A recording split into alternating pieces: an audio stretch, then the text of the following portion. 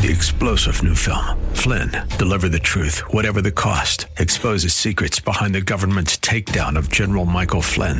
Flynn knew what the intel world had been up to. He ordered the first audit of the use of contractors. This set off alarm bells. He told the truth. He was the most dangerous person for Donald Trump to hire. They had to get rid of Flynn. Flynn, deliver the truth, whatever the cost. Available now. Watch it today. Go to salemnow.com. salemnow.com. The fire of your coming, the glory of your presence will shake the earth, and every heart will know you are Messiah, Yeshua HaMashiach, Lion of Judah, the God of Israel. Shalom and welcome to the Heart of Messiah radio broadcast. My name is Steve Weiler, and I'm the lead rabbi of Shoresh David Messianic Synagogues. Currently, we are serving in Wesley Chapel in Tampa and Brandon, and our newest location in St. Pete, along with Conexión, our Spanish-speaking congregation. We're honored to serve the listening audience of Tampa Bay's Faith Talk, AM 570 and 910 WTBN. Let us begin with a word of prayer. Avinu Malkeinu, our Father, our King. We love you. We praise you and honor you.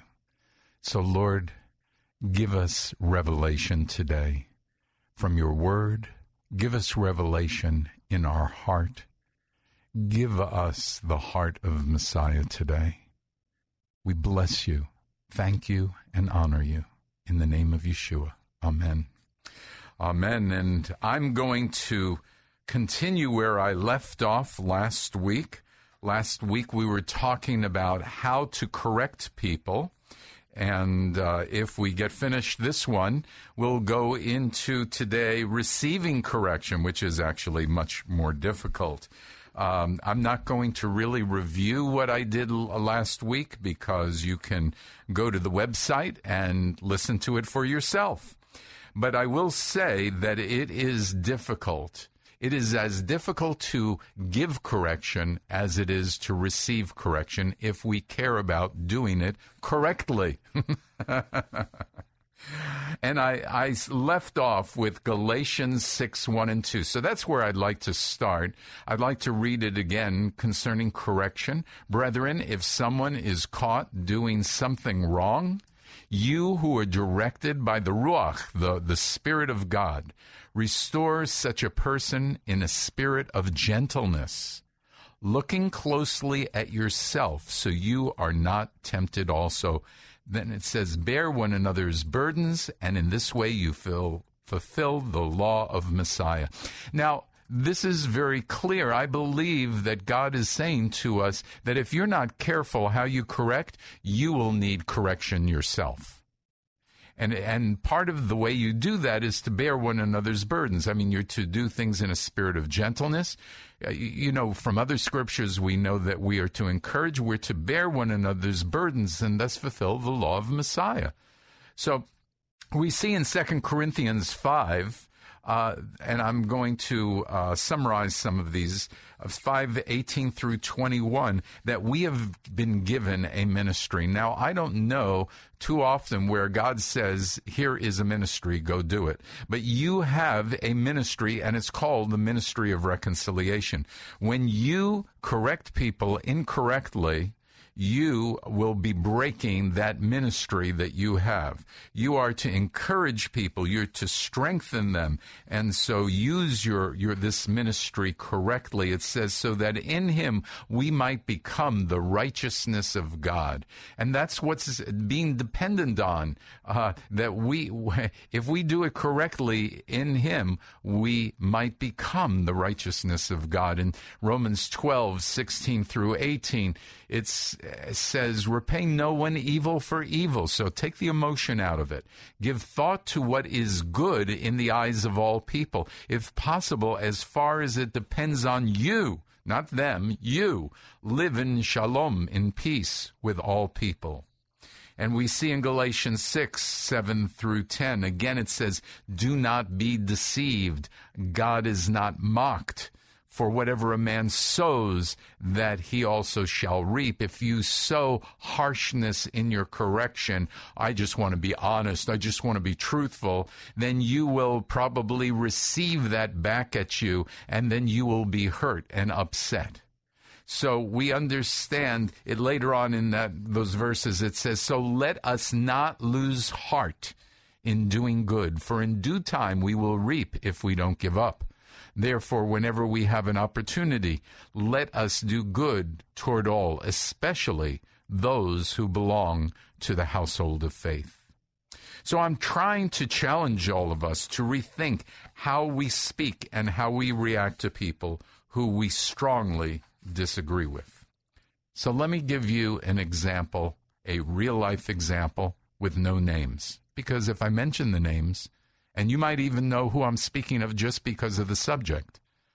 But a friend of mine who has a worldwide ministry sent this in one of his email blasts.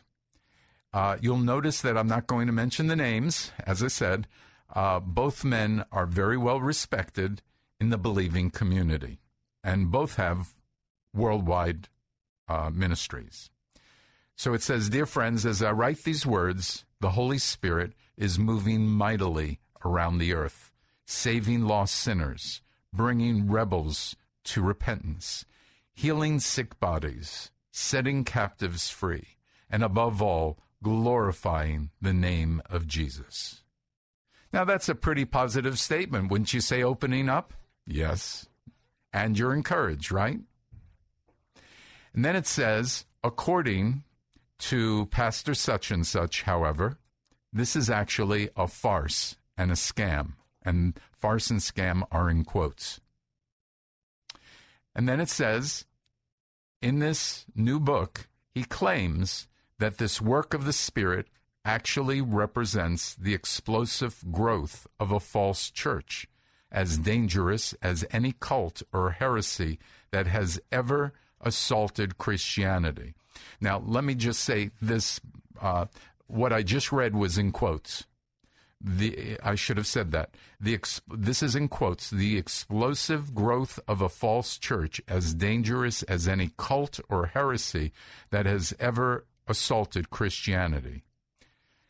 And he calls for a, in quotes, collective war, end of quotes, against all alleged, and then quotes, pervasive abuses of the Spirit of God, end of quotes.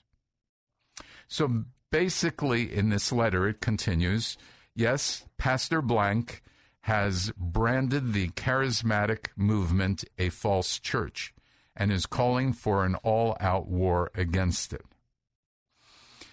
I understand the pastor probably has good motives and sees the charismatic movement as destructive. Now, don't you love this letter? I mean, I don't know if I'm reading it well enough so that you can get the tone of this. Number one, it starts out encouraging. Number two, he makes an accusation and then gives a specific example from this person's book. In fact, 2 or 3 examples from the person's book. Then he says, I understand that this pastor has good motives. So he's being encouraging about somebody who has just sort of trashed him. You understand what I'm saying? And so he continues by saying, but, so he says, and sees the charismatic movement as destructive, but, number one, this kind of rhetoric will keep people from having time to share their faith. Okay? Do you buy that? I certainly do. Secondly, this kind of rhetoric, I believe, will cause some believers not to be as close to God.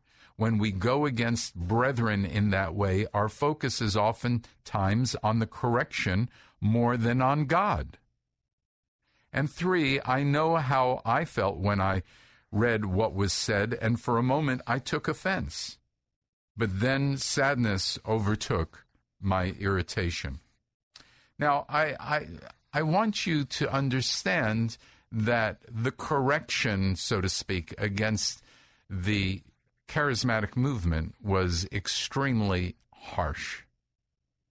and the correction of the person who is correcting the charismatic movement was extremely loving, compassionate, and sympathetic, even though disagreeing.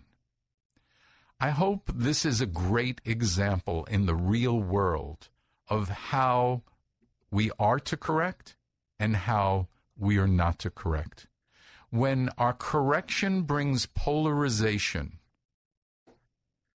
then I honestly believe that unless we're dealing with life and death, this is a bad thing. I mean, we have to draw a line somewhere, but don't you think we've divided the body of believers enough times? This comes from a correction that I believe is not God's heart. And I don't believe this kind of correction brings growth to individuals or a movement. So, as we continue this subject of correction, and I had mentioned last week about these 8 ways to correct, that we should be loving at all times, begin with positive things, use solid examples, try not to use words that will overexpand your point, try not to use people in your correction, just let it be from your own experience. That was another thing about those 2 letters. You don't broad brush a group, and there you saw it again. And let us correct as we want to be corrected. Okay. So I think that it is time really to look at how we receive correction. Because receiving correction is extremely important. And again, I would just say that whether it's giving correction or receiving correction, it would be good to have Proverbs 12:18 in our heart and in our mind. There is one who speaks rashly like the thrusts of a sword, but the tongue of the wise brings healing. And after reading those 2 letters, which one was meant to bring healing? What have you done in the area of correction where you have not brought healing? Consider this your challenge. Okay? So, receiving healing. Most people have a problem receiving healing, especially when the person who is correcting you is close to you. I call it the father of the bride syndrome. How many saw that movie? Raise your hand. Of course, I can't see it. So here's the scene. The couple who just got engaged, they're leaving the father's house. And so the father says to his daughter, "Oh, sweetheart, it's getting cold outside. Why don't you put on a sweater?" And she goes, "Oh, Dad, I'm perfectly fine. Don't worry about me." And so her fiancé turns to her and says, "You might really want to put on a sweater. It is getting chilly out." And she says, "Okay." And there's a perfect example of receiving correction from one person because you're madly in love with them, and not receiving it because it's fatherly advice. We need to learn how to receive correction. Proverbs 9:8 says, "Do not reprove a scoffer, or he will hate you. Reprove a wise man, and he will love you." So the question is, are you wise? Do you receive correction and say thank you? Are you open and invited? Look, honestly, there are a number of people that I wouldn't even begin to try and correct, because I know they're close to it. And all they're going to do is get angry with me. They're going to deflect it. They're going to, and I'm just not going to do it because they're not open. Their personality does not allow for it. And even though probably sometimes I will try, just because I'll try, and I think it's the right thing to do, and I try and do it as loving as possible, they don't receive it.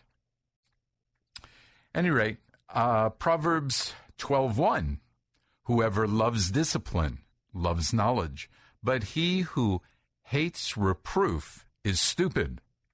Now, wait a minute. I didn't say that. I just read Proverbs 12:1. That he who hates to be corrected is stupid. I would have not used that word. But God did, and so I'm just going to let you rest in that. Look, often the only reason we do not like correction is our own insecurity. Let's be honest, right? Okay. Proverbs 15:10 says, grievous punishment is for him who forsakes the way. He who hates reproof will die. Now, wait a minute. We're going from stupid to dying. If you hate correction, you're going to die. Now, I believe that is emotionally and spiritually, but dying is dying, and it's not. Would you agree? It's not a good thing. Wise people want understanding and receive correction.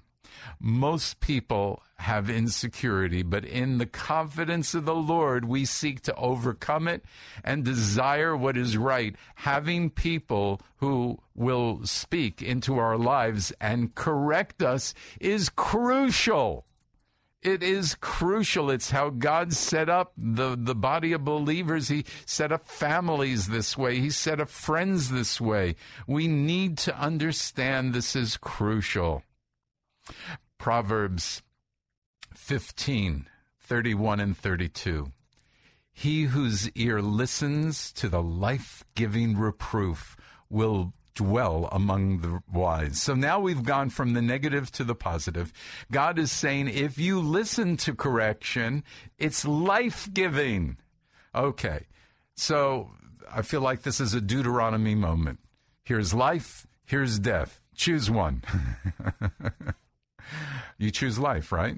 Okay, then we have to receive and listen to reproof, to correction, and we will dwell with the wise. Verse 32, he who neglects discipline despises himself, but he who listens to reproof or correction acquires understanding. Correction not only brings life, but it brings understanding.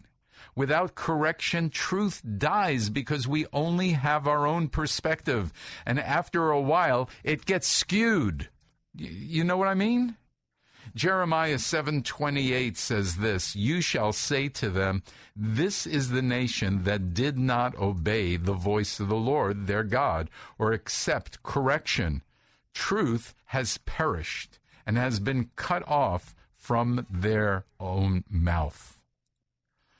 Left on our own, we begin to make ourselves God. We lose perspective and can leave the truth. Correction brings our pendulum back to the center. We have to be humble enough to admit it if we're wrong. And not even if we're wrong. We have to be humble enough to know that there's a good possibility we're wrong. And it shouldn't affect the security of who we are, because God wants us to be corrected, remember, so we can grow, right? So you are being encouraged to become more holy and more righteous, and this is a good thing. 2 Chronicles 7:14 says, if my people who are called by my name will humble themselves and pray, seek my face and turn from their wicked ways, then I'll hear from heaven, forgive their sin, and heal their land. Pride is such a big factor which keeps some of us from being corrected. We need to be open to correction. Though Hosea 7:10 says, though the pride of Israel testifies against him, yet they have not returned to the Lord their God, nor have they sought him for all this. You know, another thought is, rather than defending our errors, allow real correction. People are hurting so much. It is hard for them to not take correction personally and just really feel negative about it. Look, God will lift you up at the proper time. It's all about faith. It's all about trusting God. It's all about believing His word. Don't allow people who are correcting you, don't allow you to get angry at them. They are doing you a blessing. They are, even if they do it wrong, you don't have to correct them. Receive what they are trying to give you. God, in James 4:6-10, opposes the proud, but gives grace to the humble. Therefore, submit to God, but resist the devil, and he will flee from you. Resisting the devil in this case is resisting the emotional distraught that is caused by correction. Resist that, because that's the enemy not wanting you to be corrected. So you need to flee from that enemy. Draw near to God, and He will draw near to you. Cleanse your hands, you sinners, and purify your hearts, you double-minded. Lament and mourn and weep. Let your laughter be turned into mourning and your joy into gloom. Humble yourselves in the sight of Adonai, and He shall lift you up. We're so busy defending ourselves and our position. Even if we are wrongfully, verbally attacked, we usually can better our position by not getting into a fight. So there are so many things here. You know, there was a time where I was working with someone who was writing a letter to their relative who had really hurt them. And they assured me that their letter could have been much worse. When that's a sign that the letter wasn't good, wouldn't you agree? I could have written something much worse. However, when we read the letter together, they understood that it was still of the flesh. We went over the goals, which were of this letter: to be respected, for his wife to be respected, and to restore a good relationship. So we had to totally rewrite the letter, because we now knew that even though they were corrected poorly by that relative, and this letter was a correction, they could not do it if they were going to get into a fight. And so we went over the letter carefully, and I have a great report that it was accepted well, and there was a lot of healing. And again, we are to bring healing. I believe this is a gem in Deuteronomy 28:13. So listen up here, okay? The Lord will make you the head and not the tail, and you only will be above, and you will not be underneath, if you listen to the commandments of the Lord your God, which I charge you today to observe them carefully. The head, listen to my interpretation of this, because we're going to close with this. The head sets the course. The tail reacts to what the head does. Are you the head, or are you the tail?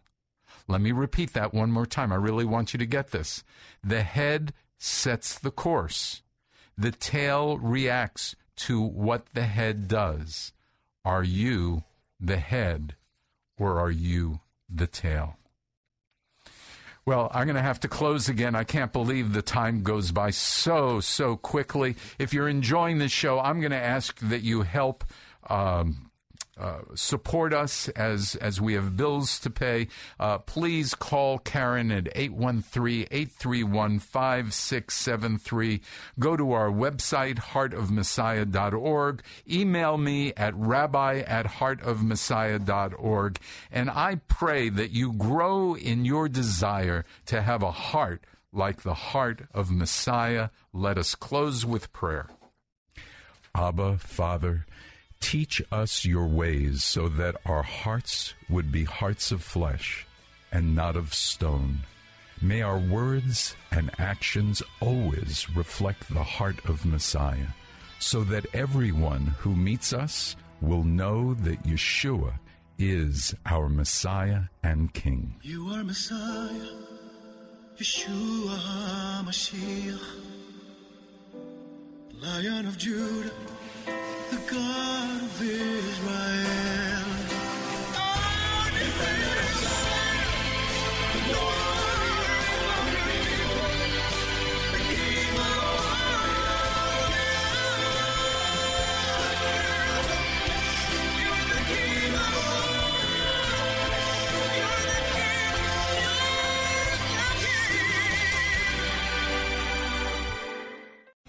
Three-star General Michael J. Flynn, head of the Pentagon Intelligence Agency, knew all the government's dirty secrets. He was one of the most respected generals in the military. Flynn knew what the intel world had been up to. He understood its funding. He ordered the first audit of the use of contractors. This set off alarm bells.